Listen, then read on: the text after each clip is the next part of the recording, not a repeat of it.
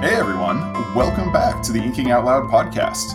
I'm your host, Drew McCaffrey, and joining me today is returning guest Jared Livingston.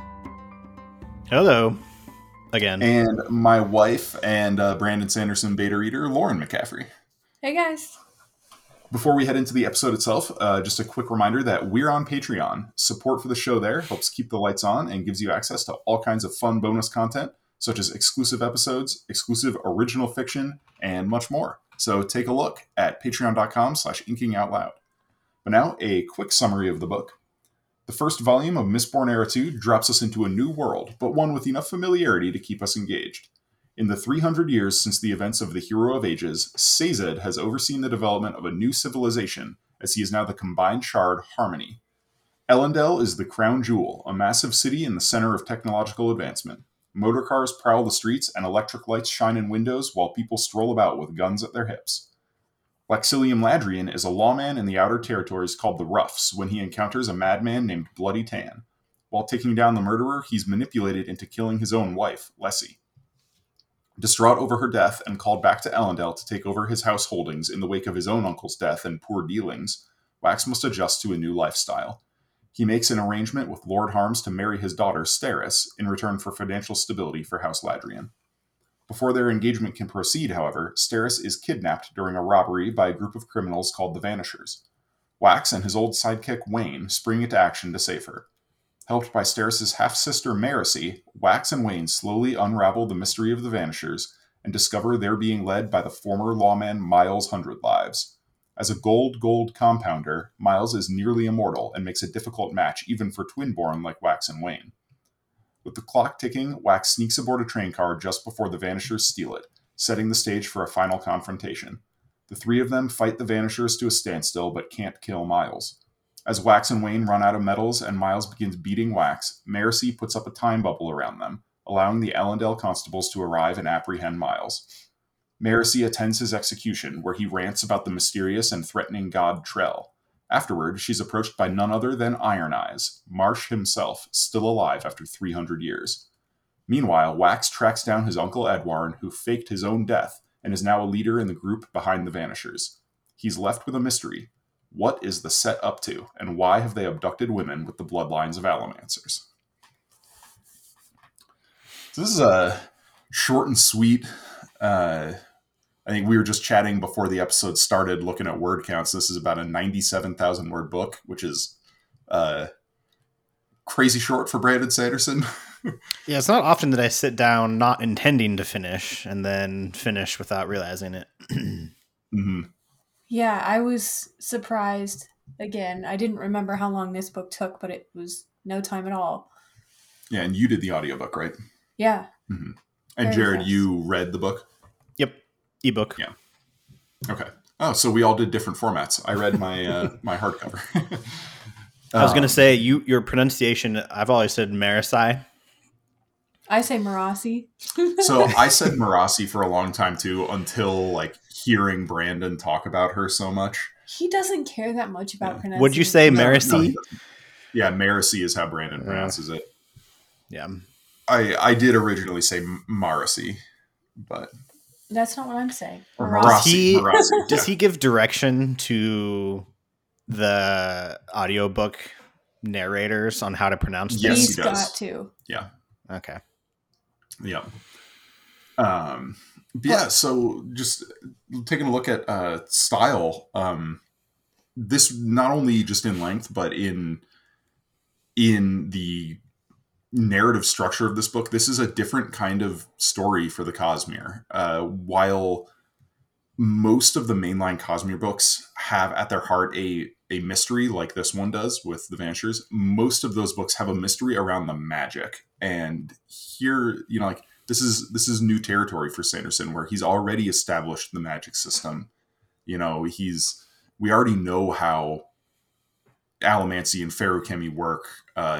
Obviously, the idea of compounding is a little new, but he goes out of his way to explain that for us early on. And there isn't a mystery of we got to solve this thing with the magic in order to solve the bigger problem. Although there's still a very cool a manifestation of how the magic is used with more modern technology. like Oh yeah, Mistborn for with sure. bullets, you know?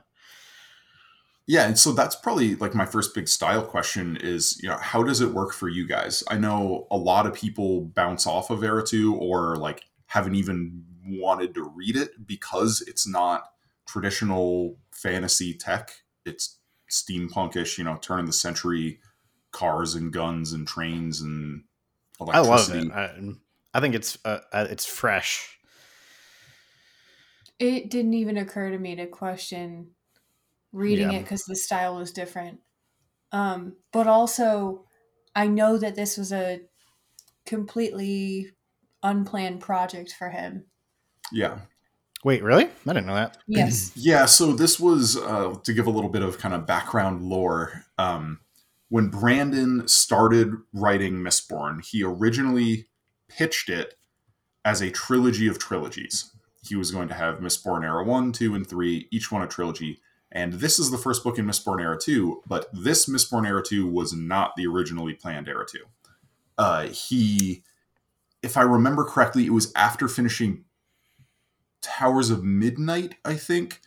He wanted to take a little bit of a breather writing like these giant honking, Wheel of Time, and he was working on Way of Kings.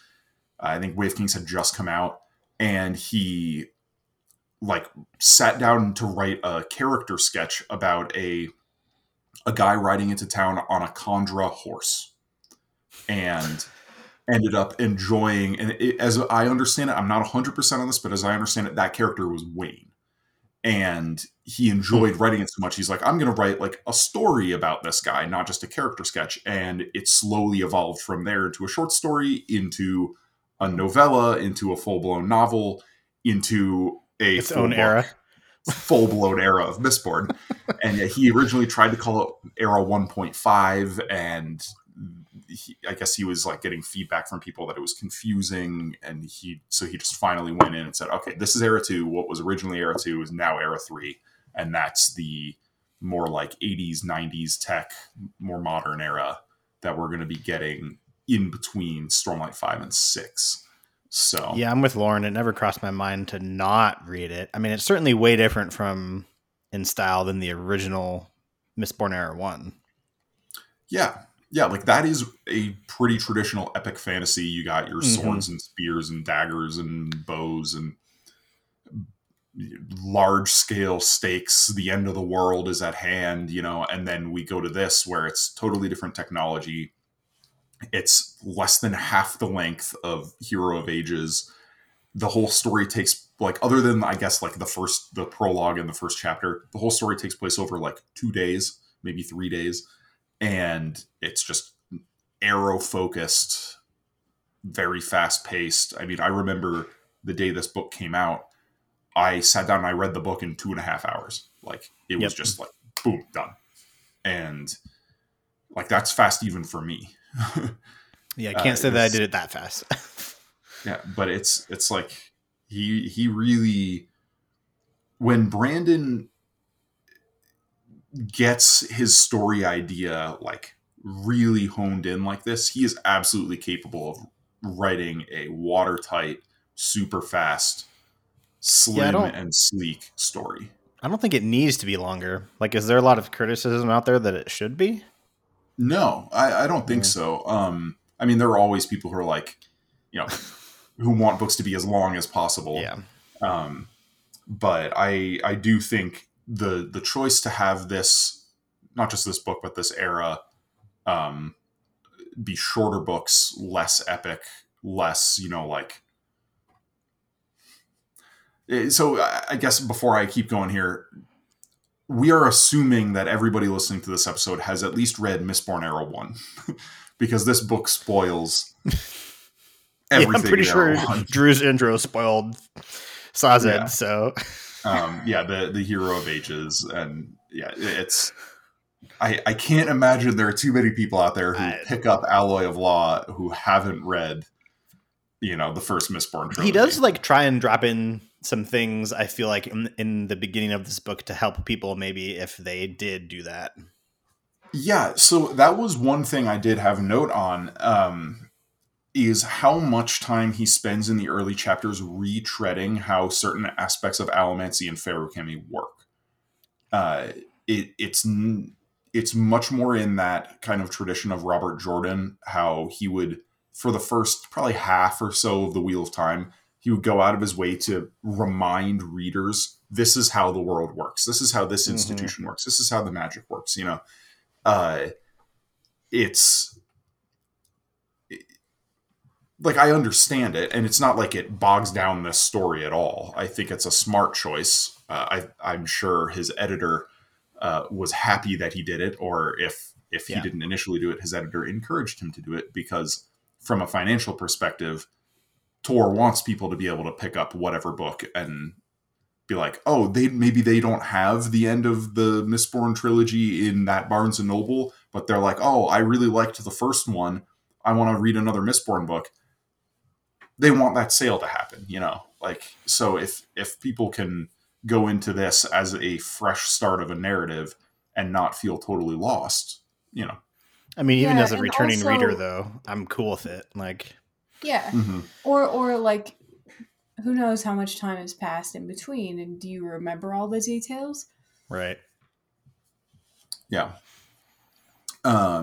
So one other style point that I have, like, this is something that I've been noticing more and more as I, just over the last couple of years, because I've read a ton of Sanderson in the last 2 years, you know, with all the beta reading and gamma reading, the secret projects, Rhythm of War, Lost Metal, you know, like Cytonic.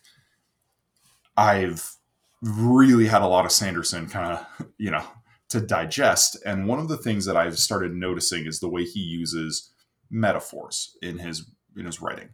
And I know I've brought this up on other Sanderson episodes. I think I brought it up on Cytonic. But he does have a tendency to, in my opinion, unnecessarily use metaphors. Like, he'll describe something and then write another sentence after it describing it again with a metaphor. What's an example? I have to, like, of course, I don't have the ebook, so I don't have anything highlighted. But I know, you know, there were examples of, like, a silhouette in the mist, where somebody describes, like, a you know, somebody looming in the mist, and then there'll be a period, and then a description of, like, you know, like a mountain on the horizon or something like that. And it's like, okay, so we just got the same action described twice. Did we need to have that? Like, it's like, and it's always a separate sentence that starts with that using that simile there. And I don't love that. Like, that's become probably one of my biggest, like, gripes with Brandon's writing. Like, obviously I'm a huge Brandon Sanderson fan, but it is something about his particular style that bugs me. I can't say I've ever noticed that. You have more things than you think that bug you. Oh yeah, I mean, I know,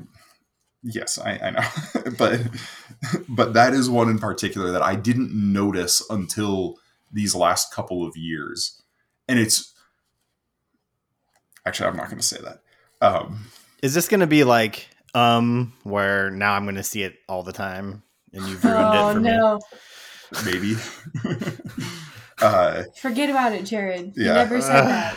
And it's not necessarily a bad thing. Like, I'm sure there are plenty of readers out there who like it. It's just something that, for me, feels unnecessary, and it doesn't add what probably Brandon feels it adds to the story. I feel like it's very context dependent. Like, does it take away from the pacing of a scene or not? Yeah. I mean, when you have it at 1.8 speed, no. Well, no wonder you can get through the audio of Wheel of Time.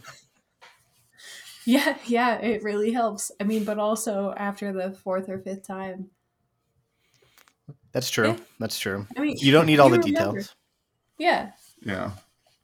Do you guys have any style points you want to bring up before I just, like, take over this entire conversation?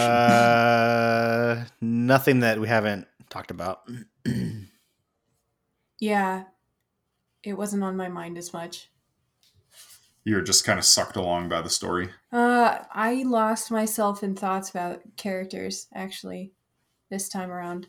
Okay. I do have a lot to say about characters for this. Yeah, because this was my third time reading Alloy of Law. Yeah, third time.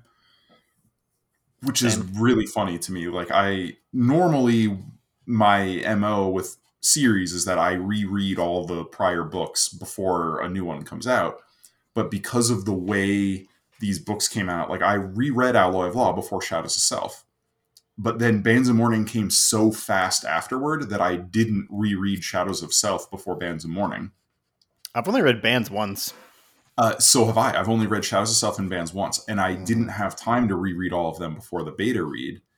So, like, and then on the flip side, I've read various beta and gamma versions of The Lost Metal 4 times over the last year. Or I mean, I should say 3 times so far. It'll be a 4th time when we cover it on the show here. But these are easier to reread given their length. This isn't like rereading Stormlight. Yeah, and it's easier to remember what happened because, like you said, like, this book is like a 5th the length of Rhythm of War. and it's only what, a handful of days, and yeah, there isn't the amount of detail. There aren't as many characters to remember. And a lot of the world building has already been done. You're already familiar with it from reading Mistborn Era 1. You know, like, it's... And he scales the world building really well in this. Like, you learn about the Roughs and Elendil. And that's all you need to know in this book. And as Mistborn Era 2 goes on, of course, he brings us to new locations. But, like, it's... As far as the Alloy of Law goes, there are only 2 locations that you really need to know about. Yeah. Easy to remember. I forgot about there are short little time skips of months, but... What do you mean? Yeah, there's like a time skip of, I think, 5 months. It says it at the very beginning of that chapter. Yeah, 5 months between the prologue and chapter 1, and then and then 6 months between chapter 1 and chapter 2. Right. And then from chapter 2 onward, it's like 3 days, 2 or 3 days. Right. But again, I have no problem with this. Yeah, no, not at all. Yeah, like, this book is just fun. In a weird way, like, I almost think I like Era 2 more than Era 1. I have a feeling that's a bit of a controversial opinion. Nope. But, like, for one thing, I think Brandon is a much better writer. Well, sure. He learned a lot from working on the Wheel of Time and working with, professional editors and getting more experience writing in the Cosmere under his belt. And so, like, I think his prose is much smoother in this book. Like I said, even when I have that issue with his use of metaphors, like, there aren't as many of those in this book as there have been in other books, But Era 1's so original. Yeah. I mean, this doesn't have the same weight. No, it doesn't. The stakes are much lower. Yeah. Where we've got not only the weight of history of 1,000 years, but we've got the weight of, like, consequences. Yeah. Yeah, like, I totally understand why most people prefer Era 1 over Era 2. But, like, I just find the experience of reading Mistborn Era 2 a lot of fun. Like, more fun. I mean, and I'm also pretty vocal about the issues I have with Well of Ascension, so that also tints my opinion. Oh my god! But the Well ending... of Ascension has one of the best endings he's ever read. I was gonna say, but the first half of that book, maybe for 60%, is a massive problem. It's a bunch of treading water. Oh man, I need to go back and see what you've said about this. Yeah, go listen to our Well of Ascension episodes if you haven't. The a part massive 1 problem. I was pretty harsh on that one. It's probably an overstatement. Well of Ascension might be my least favorite Cosmere book. Oof, What? Drew. Yeah. Well, whatever. It's Talk to definitely me. not Alloy of Law. Talk to me after Era 3. You know. Ooh, I'm excited for I'm Era so 3. excited. Gonna have like a Mistborn or Misting computer programmer and like a Misting SWAT team hunting down a Mistborn serial killer. Yeah. Like, I mean, you can tell Brandon's excited, and his excitement translates to me. yeah. Is Era 3 like our time? 80s. It's 80s? somewhere in like 80s to 90s tech. Like And then computers are around, but there isn't like the proliferation of computers the way there is today. got it. That's as I understand it. Obviously, he hasn't written any of it yet, but He might just make from, some decisions. interview, like Words of Brandon on Arcanum and stuff like that. But Characters? yeah, so trying to think if there's any more style points. If not, we can just like if things pop up, we can save that for miscellaneous at the end. Yeah. Shall we talk characters? Yes. All right, Lauren, take it away. Okay. I don't know if this is going to be good or bad. We've got two very divisive characters being introduced here, and those are Wayne and Steris. And I really wanted to discuss how you guys maybe felt the first time versus this time, those introductions, and how you feel about those characters. Like, Who do you want to start with? you mean how I feel about how they were introduced, or just overall? Both, definitely both. I mean, I can tell you that I can tell you the short answer is Wayne annoying at first. Steris loved the whole way. The whole way? Interesting. The whole way. Why don't we start with her then? I think I had the same reaction to Steris that most people did. The first time I read this book, I was like, like she really seemed stuck up and annoying, and but of course now that I know more about her character after having read the later books, going back and rereading Alloy of Law, like she's just endearing all the way through. Like the scene toward the end, especially when she, sits down in the police station with Wax at the end and kind of has a moment of vulnerability and affection. And, and she admits, she's like, I'm not good with people. Like you understand, like there was desperation on our side coming into this arrangement as well. And she admits like she'd had 3 previous engagements broken off because the guys deeply disliked her and like didn't even tell her in person. They sent her letters like detailing all of her problems. And, that's one of those just, like really. That's heartbreaking. Yeah. I kind of like get vibes of like a personality disorder with her. Yeah. So she is autistic. She is canonically autistic. Oh, we have confirmed that? Yeah. Brandon's. Yeah. Well, that explains that. Yeah. Okay. So then doesn't so much of her character make sense with that? I mean, yeah. Oh yeah. 100%. Assuming she's like, lightly on the spectrum, I suppose, functioning. I don't know if it's even a light thing. I think she's, I mean, obviously it's not like a severe thing because like you said, she is capable of being an independent person in a world without a whole lot of support for mental health issues. Right. But interesting. I didn't know that. Did he confirm that in an interview or something? Yeah. A while ago, I'd have to look up. Well, so her first intro, when she has that whole contract written out, I was like, oh, okay. All right. And then when she's at dinner and everybody else is having a good time and she's like, I'm going to leave. You all need to compose yourselves and you should be ashamed. I was like, oh, great. We've got a character with a stick up her butt. Mm-hmm. The first time. reading it again now, of course, I have an appreciation for her.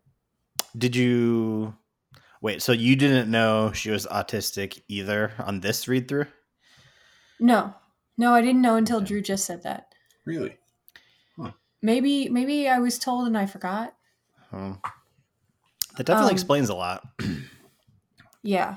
Okay, so the earliest I can find reference is 2015 at the Shadows of Self San Diego signing. Somebody asked if she's autistic, and Brandon said she's definitely on the spectrum, more toward where Asperger's used to be, not nearly as far along in the spectrum as Renarin. Oh, okay. Yeah. Well, I see her resourcefulness this time, where she is like, I cannot just freewheel it in society or with relationships. So I'm going to come to every situation fully prepared for all contingencies and try for the best outcome that I can by preparing. Yeah, I mean, she's fiercely independent, although I think she's probably shoehorned into a lot from her father. Yes.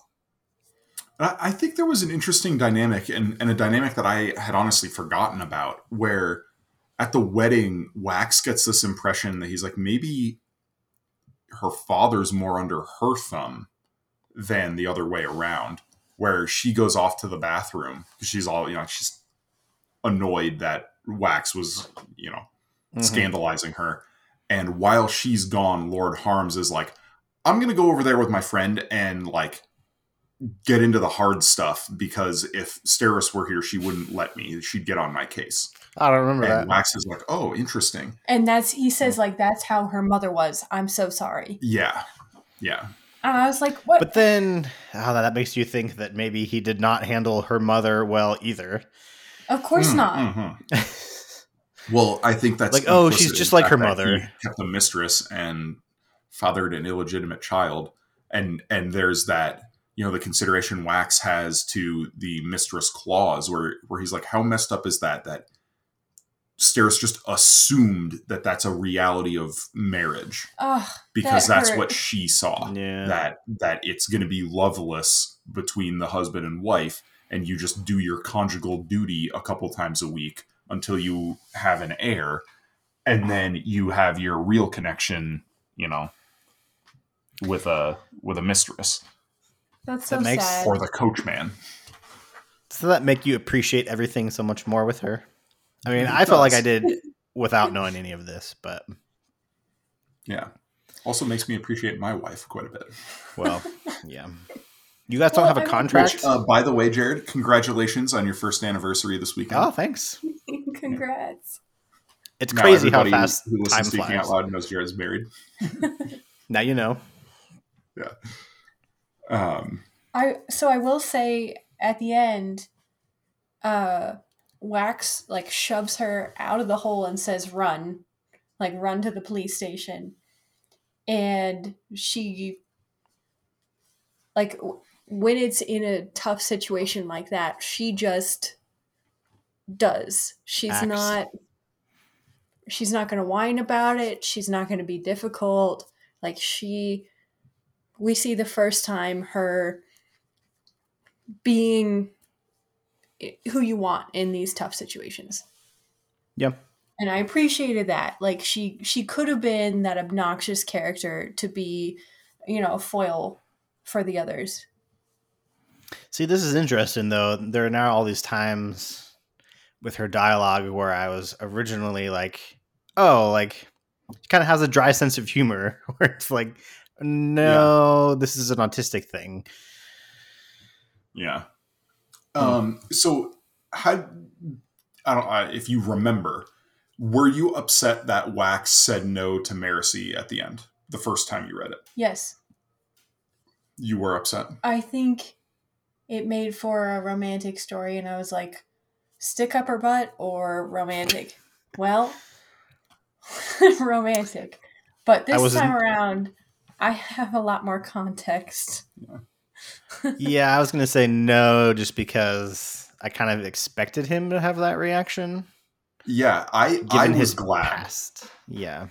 I was glad when Wax turned Marcy down because it would have been too cliche. Yes, It would have that's been also too expected. that's also So, true. Yeah. so I was happy when he said, like, we're going to proceed with the arrangement, and he just deflects Marcy. And But I also don't think I don't think like Brandon did that just to avoid cliche. I think it's consistent with his character. oh, 100%. And I'm also glad because now that this is getting into things beyond this book, but I won't go into details. Marcy is probably my favorite character in Era 2, and I think she would have been a much weaker character had her whole like motivation just revolved around getting Wax's approval. Like if her whole thing was just, oh, she's a romantic interest, but instead because Wax turns her down, she finds something else to do, and Brandon gets to write a much more interesting story as a result. Yep. But so Lauren, you brought up Wayne, who is definitely the most controversial character. So Jared, you said you're annoyed by Wayne. Yeah, I think for the most part, I feel like it gets better the longer into the book you go, but Yeah. Lauren, what do you think? Obnoxious. Okay, so go ahead, Jared. Nah, it's just annoying and obnoxious. Mm-hmm. So I've been wrestling with how I feel about Brandon's type of humor with characters like Wayne.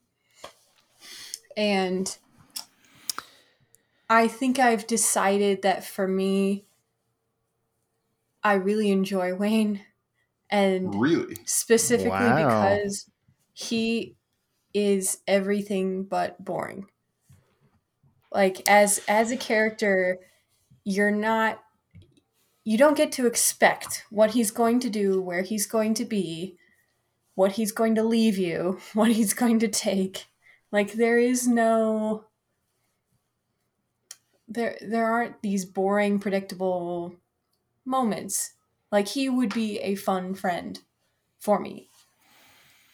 I think I really appreciate that after realizing like, yeah, I had the opportunity to be with boring people and I chose no. and it's a history in my family as well. Like my grandmother really had her choice of guys in the town where she grew up, and she picked like the least boring one, even though she could have had money with the others. Well, Drew, you're not boring, so there. Yeah. No. I mean, I'm not adventurous like Lauren. I mean, I like that. I've come to peace with the fact that yes, he can be annoying, but it doesn't matter. I still like the spontaneity more. my problem is that I feel like sometimes with his humor, he'll pick a character to have like a tick, or like a thing that they do, and then he just takes that and like runs with it. Yes. Too far. And I think Wayne's a good example of that. Like, yeah, there's a reason that so many of his comic relief characters feel the same. You got Wayne in Mistborn, you got Lopin, you got Lift, you got Cody in the Reckoners. They all are like the same sort of funny, where they all have a thing that is just taken to ridiculous levels. And it's like the thing that they do, then he just repeats that over and over. Like Wayne with his hats, or trading things. Like and accents, yeah. And accents. Although I would say the accents thing is pretty talented, but I mean, yeah, for sure. The way that he thinks about it so deeply, where he's like, okay, this dialect is rising, this dialect is dying, and people change as they move places or change their position in life. And he talks about their word choice and how Wax's has changed and he pays attention. Like, I like that he cares so deeply about other people that he notices, takes the time to notice. I think maybe, like, there's no doubt that he's intelligent. I think my problem might be more with how he's written than him as a character. Yeah. Like, Sure. what, like, as in, you know, how I think I would interact with someone like him. Mm-hmm. Yeah, so I don't like Wayne. Wayne is one of my least favorite characters that Brandon's ever written. But I have to say, rereading this book, he's not as bad in Alloy of Law as I think he gets in Shaz of Self and Bands of Morning, especially. He is featured in one of my favorite scenes. I'll say that. Like there were moments in this book that I found myself genuinely amused. Like I think he did the humor mostly well. He didn't go overboard with it the way he does in later books. Mm-hmm. Like I don't know, like the scene where Wax realizes Marcy is not a cousin, that she's an illegitimate child, and Wayne's like, wow, like, great job, Wax. At least I wait till the second date to call someone a bastard. Like, you know, that was amusing to me. Like that scene was funny, and it's like, maybe just because in this book it's still the start of it and Brandon hasn't had time to go overboard with the Wayne yet. Yeah. But I didn't mind Wayne in this book. I also found I find his obsession with Renette really amusing. It's funny in this book. Again, like, that's one of those issues. Like, it gets kind of creepy in Shaz of Self and Bands of Morning. Like, where she makes it very clear to him, like, this is not happening. You need to leave me alone. And he doesn't. And that, like... That's like, too far. There's just, like, the one scene in this book where you're like, oh, wow, like, this, look at this guy making a fool of himself. You know, like, that was funny. Yeah. So, isn't she lesbian, or am I totally? Yes. Yeah. There's a brief reference where Marcy and Wax are talking, and Wax tells her, you know, Renette is not interested in Wayne that way. I'm not even sure she's interested in any man that way. Oh, that's right. Yeah, but it's not explicitly confirmed in this book. The way I don't know. I find it weird though, as like Wayne, who seems like someone that would be very attuned and observant about that kind of thing, it really seems like he's not when it comes to Renette. We all have our blind spots. Clearly, attraction is his. Yeah. But so we haven't talked about Wax yet, which I find interesting since he's the main character and we just skipped straight. So is this a situation? Do you guys feel like the side characters are just way more interesting than the main character? I was about to say that exact. I think he's the least interesting, but I don't necessarily mean that in a bad way. Yeah, like I don't dislike Wax, but I don't think he's that compelling a character. I mean, I'm he's still got a pretty straightforward, you know, kind of motivation and character arc. He's a fun character to ride around in his head because he's got cool abilities. I've always judged it like miscellaneous, but do I feel like when I get to that character's POV, am I happy or annoyed? And he's somewhere in the middle. Yeah, I'm definitely not annoyed when I get to him. Yeah. I will say I did not remember there being Marcy points of view in this book. I thought that was something that started in Shadows of Self. Mm-hmm. But she had like 2 or 3 chapters from her point of view. It's a little hard. Definitely mostly Wax. Like Wax is a little hard to, like that first scene with what's her name, Lessie. Yeah. Uh-huh. I don't know, when it happens, when it's the opening scene like that, it's really hard to like get into their head, the character's head with it, and sort of sympathize with them because you have no build up to the scene or context, you know, so it just doesn't hit like you would expect it to do for them personally, if that makes sense. Yeah, it does, because it kind of feels like he's pushing all of his emotions to the side and moving on. I didn't even realize that she was his wife until Drew mentioned that. I totally missed that.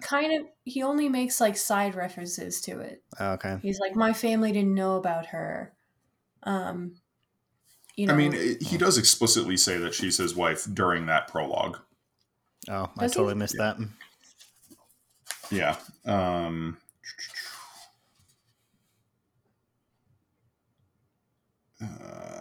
have to find it, but it is, yeah, like it is a weird situation because she's only in the one scene, but she like kind of makes, you know, an outsized impact on him. The other thing that I still struggle with is that Wax blames himself for the death, obviously. But he never even engages with or addresses the fact that Bloody Tan clearly moved her. It's not that he missed the shot, it's that Bloody Tan moved her in front of the shot. Like, and that, like, the fact that he never deals with that and he just blames himself for missing the shot bothers me on like a logical level. And I know you can explain that away to a certain extent where it's like, oh, well, this is not a rational thing. You know, it's an emotional deal where he killed his own wife. But like, I don't know. I was going to say victim mentality is not logical. No. Yeah, it still bothers me. Yeah. I'd say I'd maybe sum it up as I'm more interested in the backstory with his family than I am in him as a character. Oh, for sure. Yeah. Obviously. I rereading this book now, there's some really good foreshadowing. Like, when he wrote this, he was not planning a full trilogy, but he used what he wrote in this book very well going forward in the rest of Era 2. Like, he definitely and purposely left himself the out to write more books with Wax and Wayne along this plotline, but I know for a fact that when he wrote this, he wasn't like, yes, I'm going to write a 4-book series based on these characters. Yeah. So, how much are we allowed to talk about greater Cosmere implications? So we'll have a segment later in the episode where we'll take the spoiler gloves off and talk full Cosmere. At least other series. I don't want to talk about like Shadows of Self and Bands of Mourning things. Right. But we can talk about the things in this book as they connect to other series. Yeah. I mean, we do have some points where Sazed talks to him. Yep. Yes, indeed. And very odd conversations, but yes. They are a little weird. For sure. I like it. I like the way Sazed communicates with him. With like the earring. It's frustrating, but at the same time, Sazed's sense of humor comes through. Yeah, I was going to say that little hint of what you liked about him in Era 1. You can tell it's him when you read it. Yeah. Yes. He is a very strong character. Yeah. Like when he, during the final battle and Wax is like, I could have used a little help. And he's like, I believe a little help is what you got. Yep. I do also appreciate that Stace clearly put in the effort to have multiple religions present in this new world. Like, he knew that there was a place for religion, and he clearly encouraged it. And I see his hand in, like, all of the ones we're introduced to. We're going to talk more about the religions in the Cosmere section, so. Okay. Yeah, I would have one exception, maybe. What's that? I'm talking about Trell. Well, so that's one thing That's big. I'm going to specifically bring up in the Cosmere section. Yes. Okay. In fact, I need to find that chapter because there's a quote that I forgot about. Anyway, are there any other characters you guys want to talk about? Do you want to go more into Marasi because you love her? Sure. So, yeah, like we get just the beginnings of where she's going in this, but we get enough about her to appreciate the kind of person that she is, that she chose to go to university, and that she chose to do something that was a challenging thing and taking herself out of her comfort zone. We get so much about how she's embarrassed by things in this book, and a lot of her character arc going forward is her becoming comfortable with who she is and learning to not be embarrassed about it.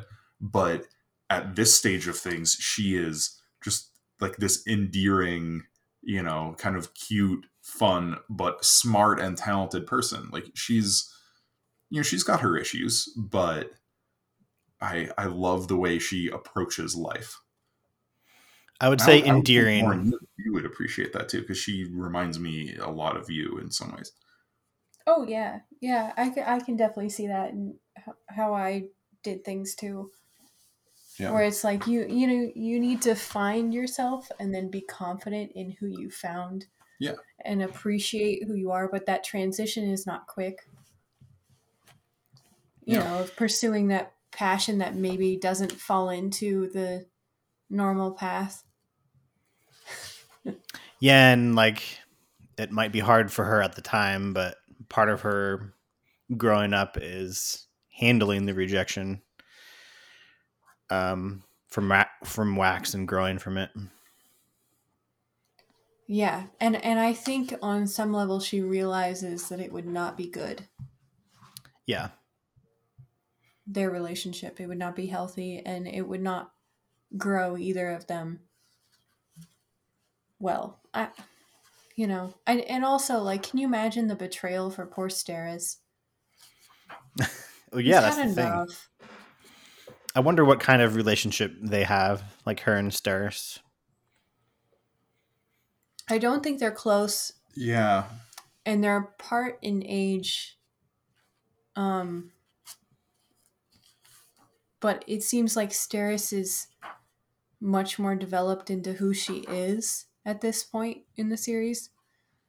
How different in age are they? True. I don't think it said. I mean, Steris is definitely older. I think they... But I don't think we got actual ages for them in this. I think it was like a side reference, but... Is university age like it would be college for us? Yeah, she's in her final year at the university. So maybe she's early 20s. Yeah. And we have fewer references for Steris. Because she didn't, I guess, go through those same milestones, being a lady of society. Besides the fact that she's dealt with, 3 potential marriages and had those fall apart? We don't have anything else about her. Like her pursuing her interests or... Yeah. Hobbies. But she's clearly comfortable with how she wants things, and she will ask for what she wants. Yeah. Well, maybe we can just kind of go straight to Cosmere stuff. Okay. I feel like I don't have a whole lot of miscellaneous unless you guys do. No. Miscellaneous thoughts are Cosmere thoughts, so. Yeah, that's kind of what I figured. So this will be the warning for any listeners. We will be talking Cosmere things for the next, 5-10 minutes or so, and that will include full spoilers for Stormlight, Warbreaker, Elantris, White Sand, the non-Mistborn things. We will not talk about stuff about Shadows of Self or Bands of Mourning. So if you're caught up on everything else, you can keep listening, or if you don't care about spoilers, keep listening. But otherwise, maybe skip ahead a little bit. So yeah, and I don't think this is going to be a super long conversation because this is such a focused story. It's not like we're getting a ton of Cosmere. There are touches. There's some touches. Yeah. Okay. So do you want to start with Sazed, or do you want to talk about? Well, Jared, what do you want? What do you want to kick off with? Let's start with him. Yeah. Okay. So this is the first time we get, the term harmony. We find out about what sort of a shard Sazed is, that he is the combination of ruin and preservation. And we get a little bit of a, in his conversation with Wax, a little bit of an insight into how those powers are affecting him, where he's like, I'm harmony. I'm not here to like play favorites. I'm here to balance things out. I'm here to keep an equilibrium and allow for full potential. I think he says through Marsh at some point or something. I mean, Marsh only appears in one scene when he talks to. Yeah, he might say it when he's talking to Wax during the fight, or he says it. That's the only time he talks. Kind of via Marsh. Yeah. So Marsh talks to Marcy, and she's like, she thinks that Marsh wants her to like warn Wax off, and he says, "No, I wish him to be informed. Harmony has particular views about how things must be done. I do not always agree with him. Oddly, his particular beliefs require that he allow that." That's all he says about Harmony.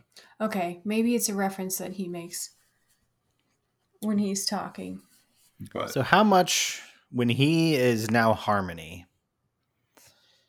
how much is it now Sazed personality versus the identification of the shard? That is a great question. I think he's still in there pretty well. Because, I mean, you still see Sazed in the way he talks, for sure. Yeah, he still has his affectations. So he says, "I must be careful in playing favorites. It upsets the balance." And Wax replies, "Your god isn't playing favorites kind of the point." "No, the point is harmony, creating a way for as many as possible to make their own choices." Yes, that's what I mean. Yeah. So it's like his personality, but it still seems like he's bounded by the idea of the shards. Yeah, he can't necessarily do everything he wants to do because the power is pulling at him. Yeah. And so this is where, some of the biggest theories out of Era 2 have come from. This question of how much of Sazed is still left. Things like, we know from Mistborn Era 1 that preservation gave a little extra of himself into creating humanity, and that preservation and ruin were thus a little bit out of balance. There's a little more to ruin. Now Sazed holds both of them, but he, by that logic, holds a little more of ruin. So how does that affect the balance? And so there's a pretty prevalent theory at this point that harmony may become discord at some point. That Sazed, as he loses himself, will start coming out of balance. That's that seems like a very full tilt in one direction. Yeah, and there are theories about maybe he's, to prevent that from happening, he's going to split off that extra piece of ruin. Like, I've seen theories that people think Trell is an avatar of harmony created by that extra piece of ruin that he broke off. Ugh. I've seen theories that Trell is harmony, that he just doesn't recognize himself because he's, we haven't talked about Trell, so maybe clarify that first. I mean, sure. So Trell is the god that Miles worships. Isn't that in his last words? So this is the interesting thing. Trell is in Mistborn Era 1. It's one of the religions that Sazed presents to Kelsier. And the name of the religion is Trelligism. Trelagism. The religion that Miles follows is Trellism. Trellism. And we don't get a whole lot of,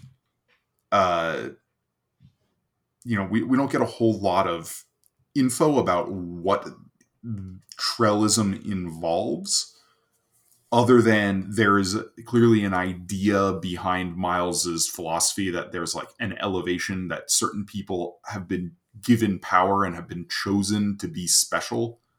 And then in his final words, he says, worship Trell and wait. But even from those little things, that doesn't really line up with the religion Sazed told Kelsier about. That religion was all about two gods, Trell and Nault. Nault being a jealous brother, and he is the sun in the sky, and Trell is the thousand eyes of Trell, or the stars. And day and night, huh? Yeah, and so there's a day and night thing. There's also Nault shares, or perhaps is the root for Nalthis, the world Warbreaker takes place on. There's a lot of, a lot of mystery around that. People have asked Brandon about it, and he has not exactly given straight answers. But the day and night thing, of course, this is where the other big Trell theory comes from. And this is one that I will proudly say, as far as I know, I'm the first person who ever came up with this theory that Trell is autonomy. The shard from White Sand, the planet Taldane is tidally locked. There is a permanent day side and a permanent dark side. And there's also a character who shows up in White Sand named Trell, who's like a random foreman that the main characters, encounter when like a building collapses. And like I had gotten access to the prose rough draft of White Sand. I think it was 2013 or 2014 I got it. And I read it, noticed Trell in it. And at the time, there were no forums to talk about White Sand. Very few people had read the book. There was one private message chat on 17th Shard, like not even a forum, like a message board. It was like a chat channel. And you had to it was a password protected channel. And the password was like a term from White Sand that you could only know if you had read it. And I went in and I searched through the entire chat history, and nobody had mentioned Trell. And at this point, the only time, Alloy of Law was out, but Shadows of Self wasn't, And so at the Shadows of Self release in Denver, the day the book came out, I hadn't yet read Shadows of Self because we'd just bought our books. I asked Brandon if that character in White Sand was connected to the religions on Scadrial. And he got this sparkle in his eye, and he was like, that's a very good eye. Yes, he is. And so I used that, and I wrote up a whole theory, and based on the fact that the religions, the Trellogism and Trellism, don't really align based on what we can see about the tenets that Miles talks about. There's this character named Trell on Taldane and White Sand. The original Trellogism religion has thematic similarities to the idea of Taldane with the day side and dark side. Well, go to what Miles says. Well, so the thing that I really want to talk about, though, which I think is fascinating, is that Miles says, why had Trell made men like him if not to see things righted?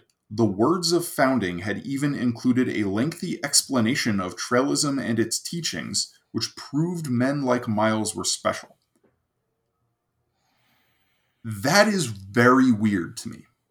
That Trellism and the teachings of Trellism that Miles knows were included in the words of founding, which Sazed gave to them. But Sazed called it Trellogism, and the information in that was very different. The tenets of Trellogism were very different. Something got messed up here. Yeah. Messed up. What do you mean? The question is this an early action of Discord where Sazed is messing with himself because, or is this an outside influence coming in and screwing with Sazed? Outside influence. That's where you're leaning? I don't really see the Sazed like leaning towards his ruin side, you know? Yeah. It doesn't that doesn't feel right. We do have a more recent word of Brandon where he does say that they are not balanced, and that Sazed As in ruin and preservation? yeah, yes, and that Sazed is more and more bound by their wills the longer he holds them, and their opposing wills mean that he's bound to inaction. But I guess the outside influence is hard too, because wouldn't he be one of the most powerful right now, given that he holds 2? Yes, He is. but he is not all that aware, as we can see in Stormlight. Or is his it like correspondence. they fight against each other, so it cancels out some of that power, perhaps?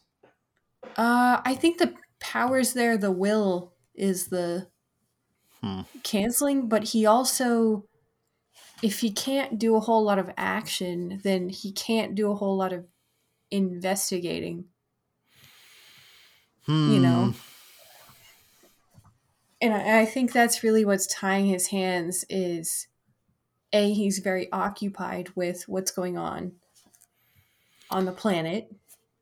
And B, he can't do a whole lot outside. Like maybe some of the other shards can have more freedom of travel than he does. So I'm not sure which word of Brandon you're talking about, Lauren. I don't recall a recent one like that. I know like the one that this whole theory came from was from 2018, where somebody asked if Harmony could become Discord, and Brandon said it is possible. He didn't say that. So, okay, we got a YouTube spoiler stream. We know this is somebody just stating, we know that the conflicting nature of preservation and ruins intense within Harmony makes it difficult for him to act. Does the conflict between the two also protect him? And Brandon Raffod that. So this was, I remember him talking in front of a group. A Jordan Con one, maybe? Or the last release parties. Dragonsteel Minicon 2021. No, that doesn't. I would have to look this up. I'd have to do more digging on Arcanum to find this. I don't know. I lean towards outside influence. Yeah. I do too. I'm wondering how much he's bound on planet. Sazed? Yeah. I mean, he's definitely invested in Scadrial. As far as we know, it takes a pretty significant effort for a shard to divest itself from a planet. Yeah. And I don't think he's interested in divesting himself. No. But I guess it's plausible that another shard could be influencing things here. Yeah, definitely. I mean, that was my theory. Yeah. Yeah. So, are there any other Cosmere things that we want to talk about here? I don't think there's anything off the top of my head that jumps out. Not like Cosmere, but just the appearance of Marsh at the end. Yeah, well, such a great moment. Like, yes. But that's probably among our shared scenes, I'm sure. Well, so there's a reference in the broadsheet. Oh, okay. Well, this is something we got to talk about, of course, with style, is the inclusion of the broadsheets. Those are fun. But there's like a little ad in it that's like, it's like 10 ways to keep Iron Eyes away.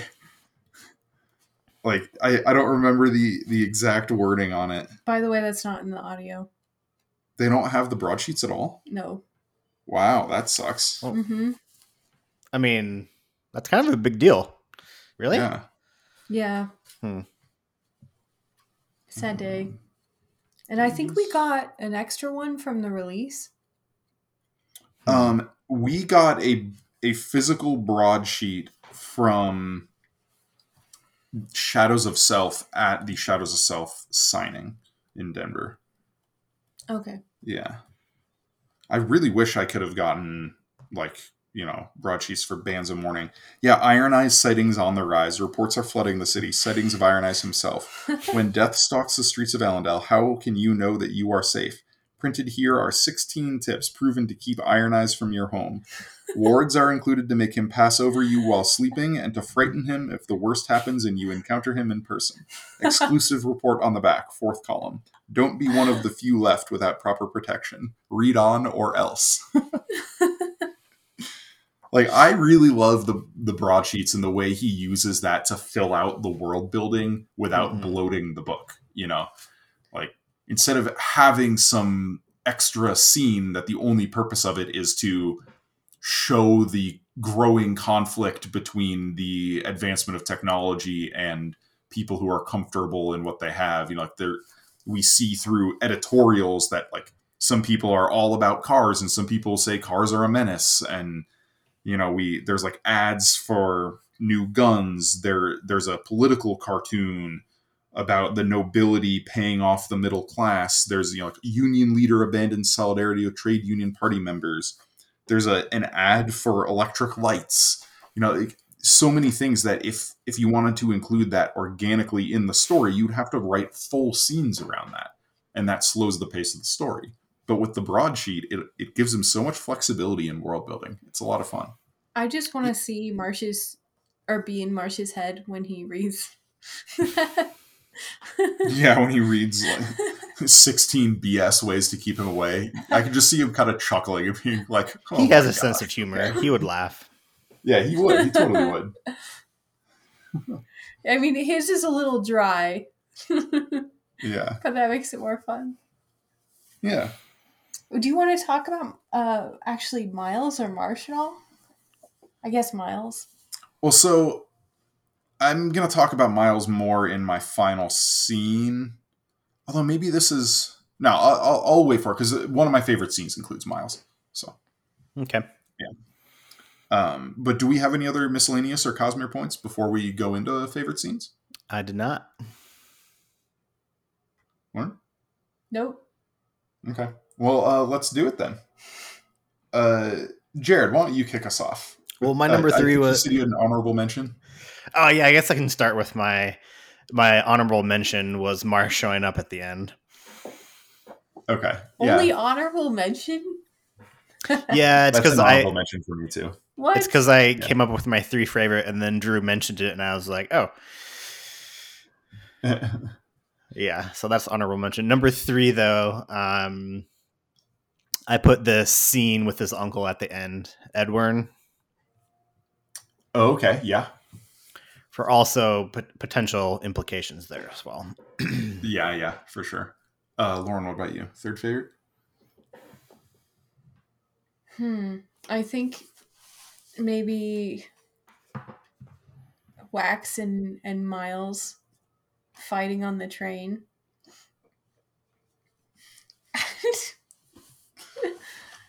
No, that's not. That was a good one. My favorite scene. I can't do it. Okay.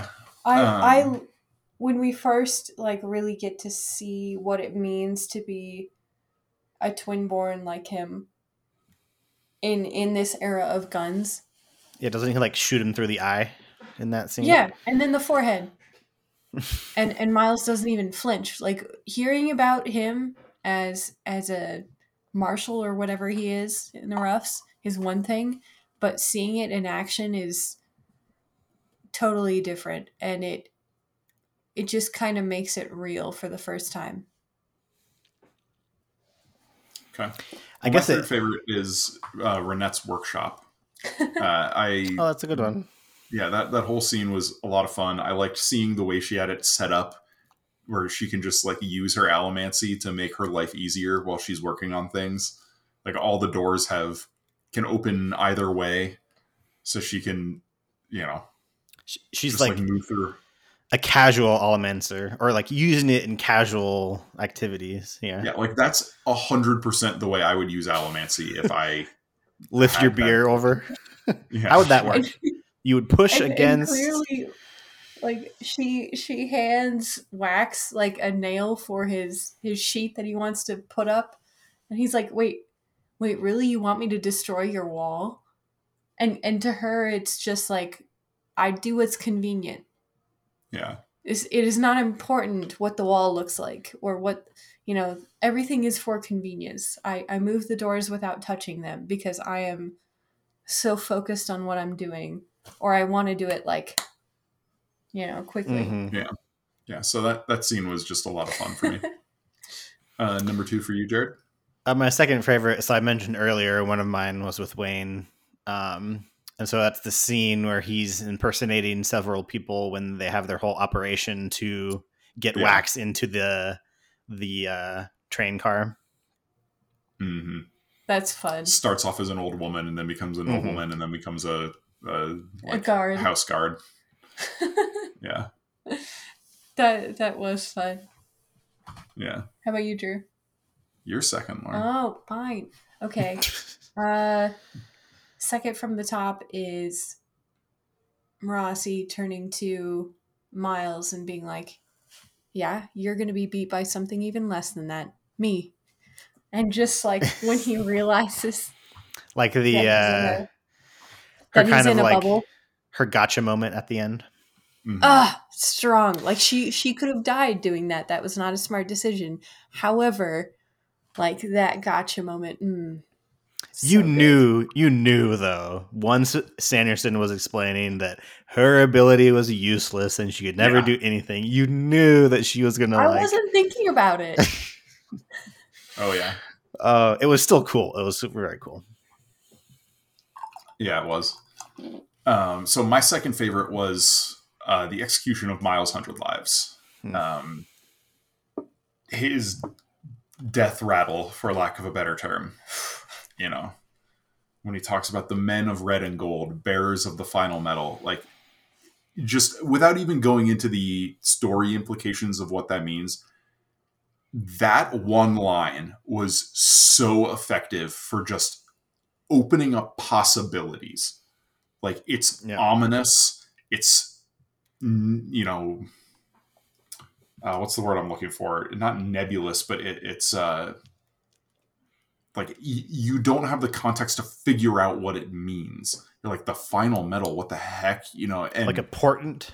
Yeah, it gives you enough hints to like get the mind racing, trying to figure out what it means, but it does it in this really inscrutable way. Like, a decade plus later, this line still is burned into my brain. Like, Wow. I love this moment. I love this line. I think it's one of the cleverest things Brandon's done. It's super, super cool. I do think he, like, I know we didn't do much character on him, but I think he was a very good antagonist. Yeah. Definitely. Complicated guy, not just, cartoonishly evil. And similar to our protagonist. Yeah. Yeah, there's that kind of realization right? toward the end that in the final Empire, Miles would have been a hero. Yeah. And at the same time, that makes us think about, what about our heroes from the final Empire? Might they be villains now? Like, I really did think, yeah. And that's, and when you think about Kelsier, this is something Brandon has talked about in interviews and at signings and things. Like, the guy's like kind of a cold-blooded murderer. Like, he's not a good dude. He just happened to be a hero in the place and time. Brandon has said outright, he's like, in a different story, Kelsier could be the villain. And this is the different story, and a character sort of like Kelsier is the villain. Yeah. Well, now I gotta go reread Era 1. Yeah, so Jared, what's your favorite scene? Yeah, my favorite was the end when Kelsier is coming, or not Kelsier, geez. When Wax is coming out of the train car and they rip out the door and it pulls out the string of the fuse for the bomb. Yeah. That was probably like the most visual scene for me. Yeah. He did write that well. And then, and that's the same. Yeah, it's the same one where then Miles like literally blows himself up pretty much to get out of Yeah, it. when he gets trapped in the nets and he just sets off a stick of dynamite to free himself. And Oh you're my just like, oh gosh. my god, how does this guy die? Good lord. Yeah. All right. So for me, it is Iron Eyes at the end, where it's like, Can't fault you there. okay, well, here's the confirmation that there is a much bigger plot, and that Sace is aware and Marsh is aware, and they want to be involved with our main characters in this era, and they're going to have their their fingers in the pot. Yep. That's just, it just sets up so much excitement, and I know that so many stories end this way, but it gets me every time. There are some scenes where I feel like you can see Brandon writing it as you're reading. Like you can envision him writing this as you're reading it, and that's one of those for sure. Yeah. Okay. Well, my favorite scene was Wax versus Miles on the train. You should expound on that. So my reasoning is actually very different from Lauren's. Right. I think that of all the books Brandon has written, this one needs to be made into a feature-length movie. Like this is, in my opinion, where Hollywood should start with Brandon Sanderson. In Era 2? Because it is the easiest story to adapt to a movie. Like you could do Mistborn as a Netflix series or HBO or whatever, like before this. But as far as bringing it to the big screen, this is the first movie they should make for Brandon Sanderson.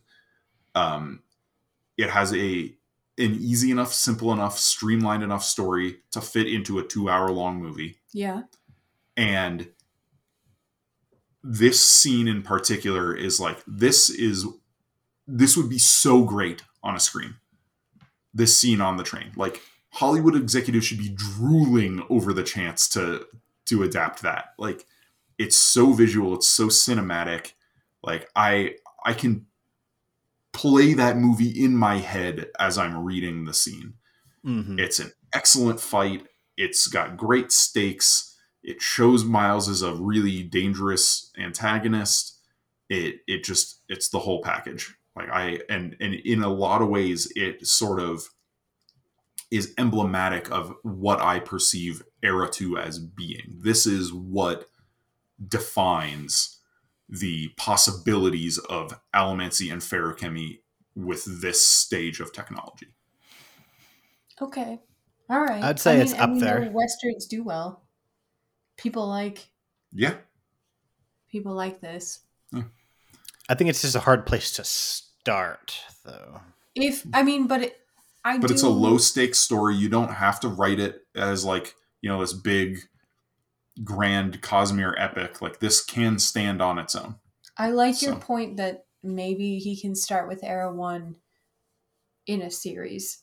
We've seen the success of these TV series. And Era 1, those are way harder to adapt for a movie. Like you could maybe make the first book fit in a movie. The second book would need a heavy revision, and the third book I do not think is adaptable in a movie format. Like that's just, there's too much going on in too many different places to fit into a 2-hour-long feature movie. Well, I think we're about to find out in the next year.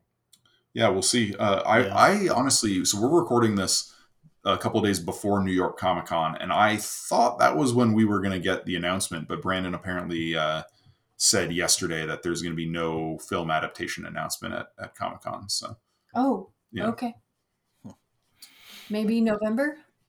Yeah, maybe an announcement at Dragonsteel. I could see that. So, totally a random question I thought of. Why was it called Alloy of Law?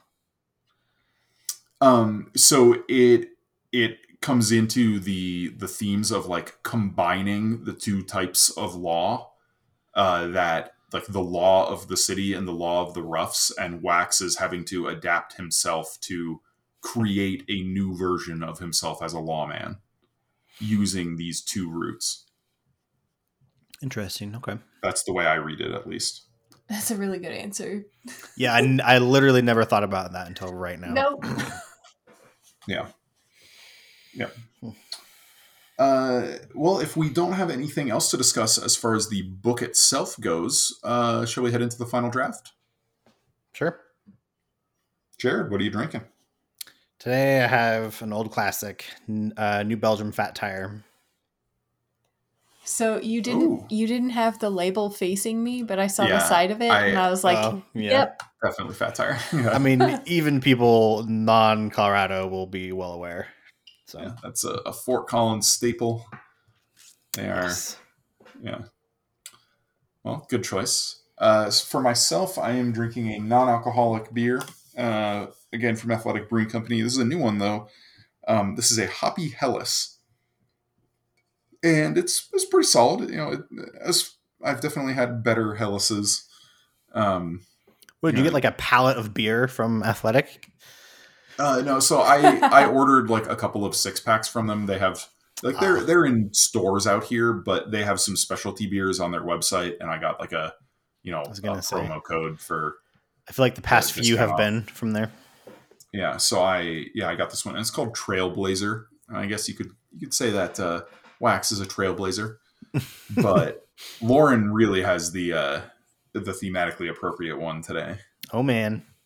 All right, so I went through the brewery's beer cooler just to see if there was something convenient, and I found this Crowler from a brewery in Albuquerque, New Mexico. The brewery's called Gravity Bound, which is a good start. Okay. Very good start. Okay. And this is a hazy IPA with, I believe, Citra and Strata hops, and it is called Counterweight. Oh my god. It's a good one. There's I don't think. Yeah. Yeah. When I looked it up, though, there's also a Counterweight Brewing, but I don't have any of their stuff. This, though, I was definitely thinking of Wax and Wayne as counterweights to each other. Oh, I didn't think of that. I was just thinking about like Wax himself as a counterweight with all of his pushing. Yeah. You know. He is, yeah. And Gravity Bound, where he's in direct opposition to that. Like there are so many applications for counterweight in good choice. Yeah. Yeah. Maybe one of these days I'll do a theme.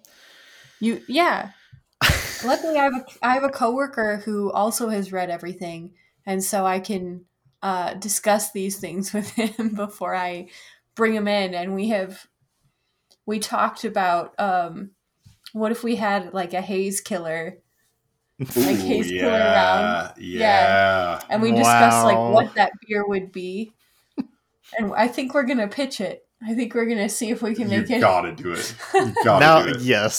Yes. Like, I mean, there is Ology, and I've talked to those guys. A few of them are big Cosmere fans, and they've already started doing Stormlight themed beers. Yeah.